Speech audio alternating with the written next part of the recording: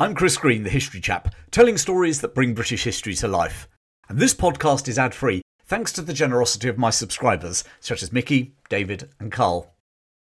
What is the Kohima Epitaph, and what's it got to do with Britain's forgotten battle that changed the Second World War? Well, those of you living in the UK and who attend Remembrance Sunday services will probably know the words, even if you don't know the story behind them.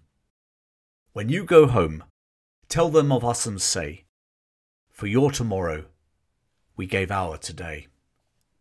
The memorial that bears those powerful words stands in a cemetery containing the graves of over 1,400 British servicemen and memorials to over 900 Indian troops who died alongside them. They died in one of the bloodiest, toughest and grimmest battles of the Second World War, a battle sometimes called the Stalingrad of the East. Outnumbered 6-1 and half of whom were non-combat units, the multinational British garrison stood their ground in bloody hand-to-hand fighting, refusing to retreat or surrender for 2 weeks until relieved.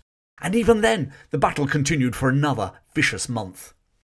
That stand stopped the Japanese invasion of India in its tracks and turned the tide of the war in Southeast Asia. Both for its ferocity and its turning point in the war, it's been called Britain's greatest battle. And yet it's almost completely forgotten, rather like the army that fought against the Japanese in Burma. So, as we near Remembrance Sunday, I think it's time to reveal the story of the Battle of Kohima in 1944. Following the attack on Pearl Harbor, the Japanese also launched an invasion of Southeast Asia, principally to secure raw materials for her war effort. In a series of lightning offensives, they secured the oil fields of the Dutch East Indies, now Indonesia, and captured the British colonies of Malaya and Singapore, not forgetting the American-controlled Philippines. They then turned their attention west to another British colony, Burma. Their successful invasion resulted in the longest retreat in the history of the British Army, over 1,000 miles, all the way back to the border with India. By 1943, the British were finally able to hold the all-conquering Japanese at bay with the creation of the multinational 14th Army, commanded by General William Bill Slim. The 14th Army not only included men from the British and Indian armies, but also smaller contingents from Nepal and Burma, as well as infantry divisions from West and East Africa too. Slim restored the morale of the Allied forces and started, tentatively, to push back. Firstly, the Chindit raids took the war to the Japanese, and then he launched a limited offensive in the Arakan area on the Burmese coast. By the end of the war, the 14th Army numbered over 1 million men. But away from the European theatre and the fight against the Nazis, these men fighting in the jungles of Burma, far away from newsreels, seemed, even at the time, to be forgotten by many people back home. And in that classic ironic humour of the British, they nicknamed themselves the Forgotten Army. And it was this Forgotten Army who fought one of Britain's greatest but forgotten battles, Kohima. For over 2 months, they fought a bitter, bloody, hand-to-hand battle with a numerically superior Japanese enemy. In March 1944, the Japanese, following the maxim that the best defence is attack, launched an ambitious offensive, codenamed Yugo, from Burma into northeastern India. The Japanese offensive by their 15th Army was principally a spoiling strategy to prevent the Allies launching their own offensives and also to seize the supply depot and airfields at Imphal, thus cutting an air supply route to the Chinese. However, the Japanese commander, Lieutenant General Mutaguchi, had bigger ambitions. He believed he was destined to command the Japanese in a decisive battle and topple British rule in India. Mutaguchi would indeed preside over a decisive battle, but it would not be quite the outcome he envisaged. Far from it. His 15th Army consisted of 3 whole divisions, plus a division from the Indian National Army, the latter principally recruited from Indian POWs who'd supported the cause of independence from the British Raj. General Sato's 31st Division, consisting of 12,000 men, advanced on the hilltop town of Kohima. Kohima is on a ridge running north to south alongside the road from Dimapur to Imphal. Surrounded by dense forests, it's about 400 yards or 400 metres wide and is broken by a series of gullies. It was the administrative centre of the Nagaland, and the British Deputy Commissioner's bungalow and tennis court sat effectively at its centre. By capturing Kohima, the Japanese would isolate Imphal from its main supply base at Dimapur. Indeed, the latter's massive supply dumps, covering an area 11 miles long by 1 mile wide, were also in General Mutagushi's sights. Once General Sato had taken Kohima, his superior envisaged him splitting his 31st Division, with one half heading south to help finish off the besieged Imphal, and the other heading north to capture the supply dump. But General Mutagushi was, to use the expression, counting his chickens before they hatched, as you're going to find out. Even as the Japanese advanced through the dense jungle, General Slim, who was aware of the size of the army coming his way, was airlifting reinforcements from the 15th Corps, fresh from the victory over the Japanese at the Battle of Admin Box in Arakan, to join the 4th Corps in Imphal. He was also moving 33 Corps, including the 161st Indian Brigade and the 2nd British Infantry Brigade, from South India up to the northeast corner to reinforce Kohima. Whilst General Slim's 14th Army didn't scare the Japanese, after all, their impression of the British and Commonwealth troops was that they either ran away or surrendered, General Mutaguchi was keen to move with speed. His desire for speed was to create a fatal flaw in his offensive.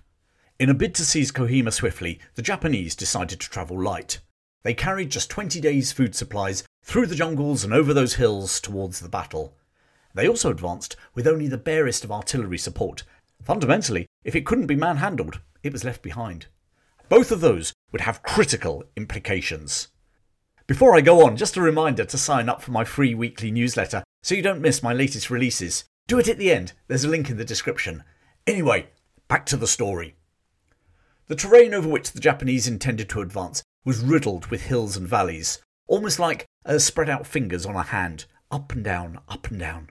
Amazingly, despite the sheer scale of these barriers and the fact that most of the route lay through dense jungle, Sato's division managed to reach Kohima in less than a month.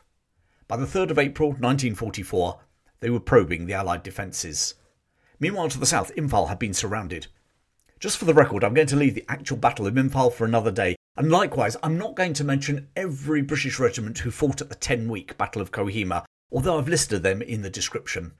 Against those advancing 12,000 Japanese, the British had a garrison of 2,500 men, commanded by former Chindit Colonel Hugh Richards.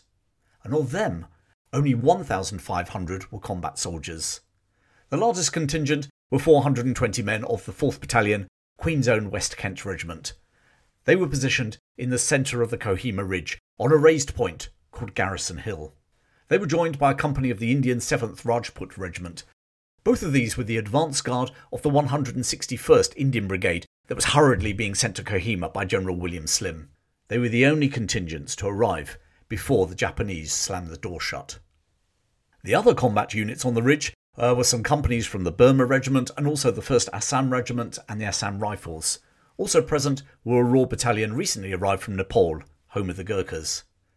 To augment his defence, Richards organised the non-com troops who had been serving in various supply and communication capacities, as well as many convalescing troops as could walk, into a composite force.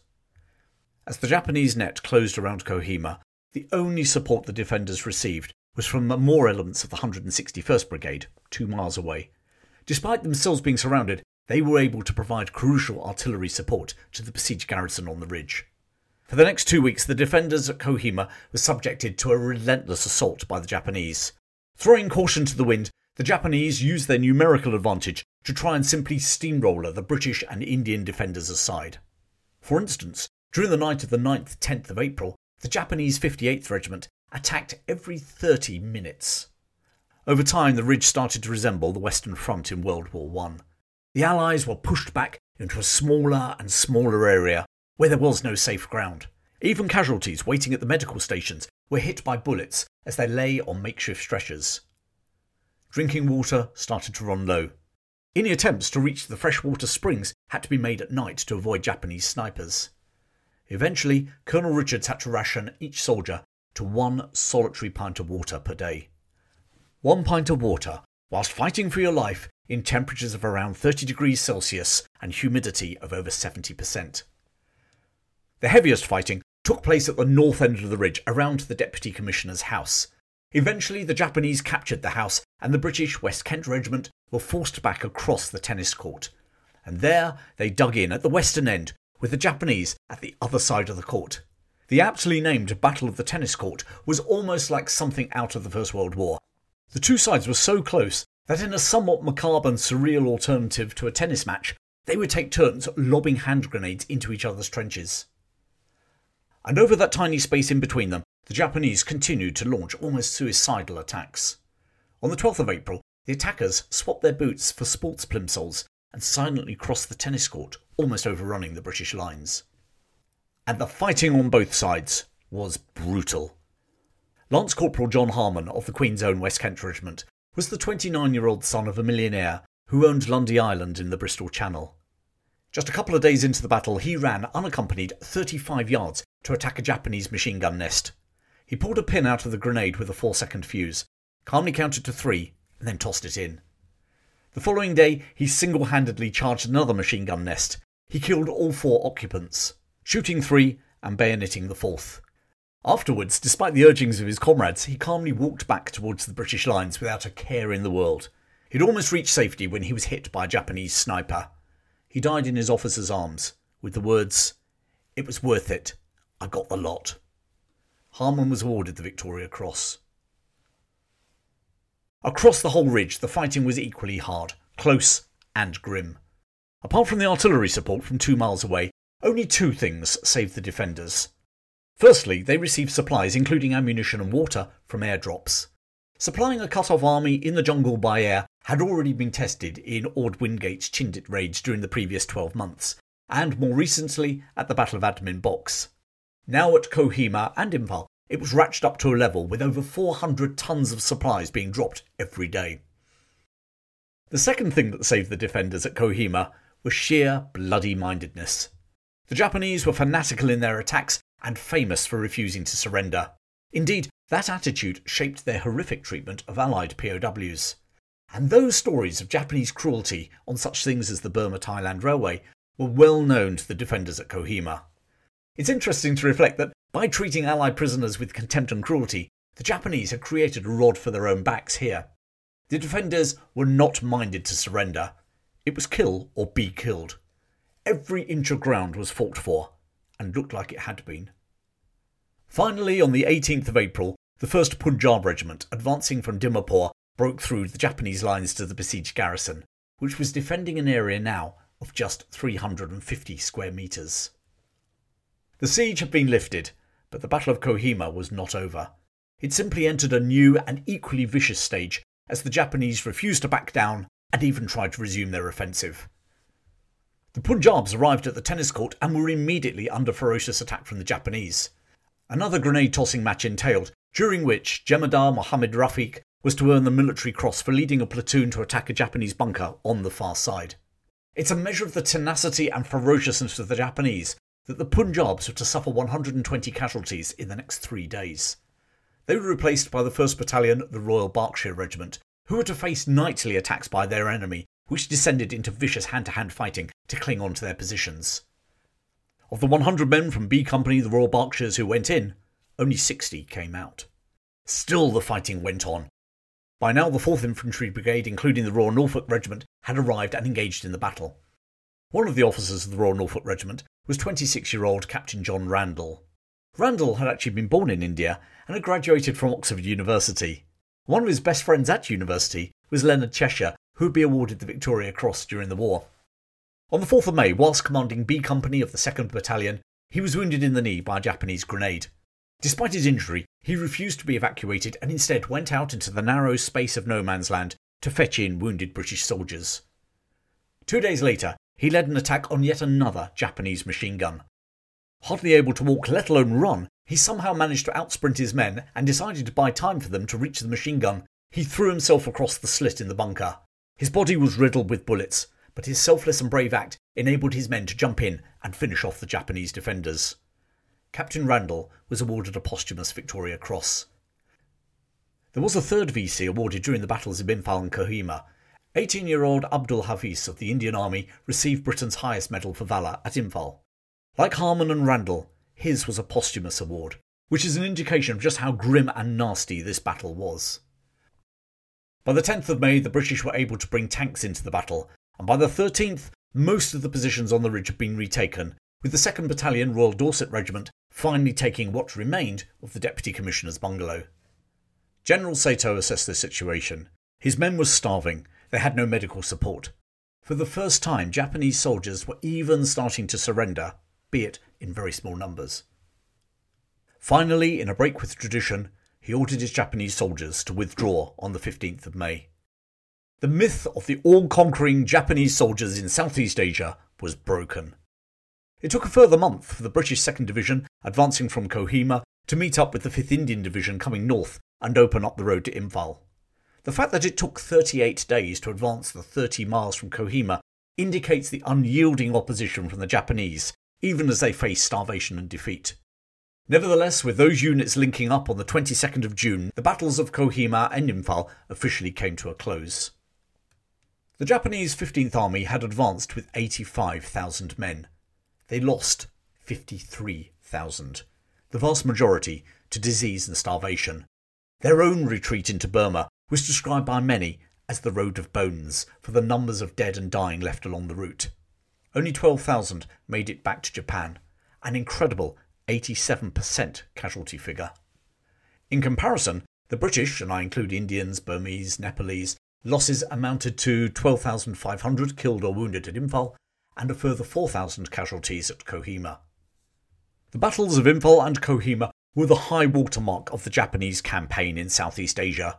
Their invasion of India had been defeated, and as General Slim told his victorious army, the Japanese would never come back. And they didn't.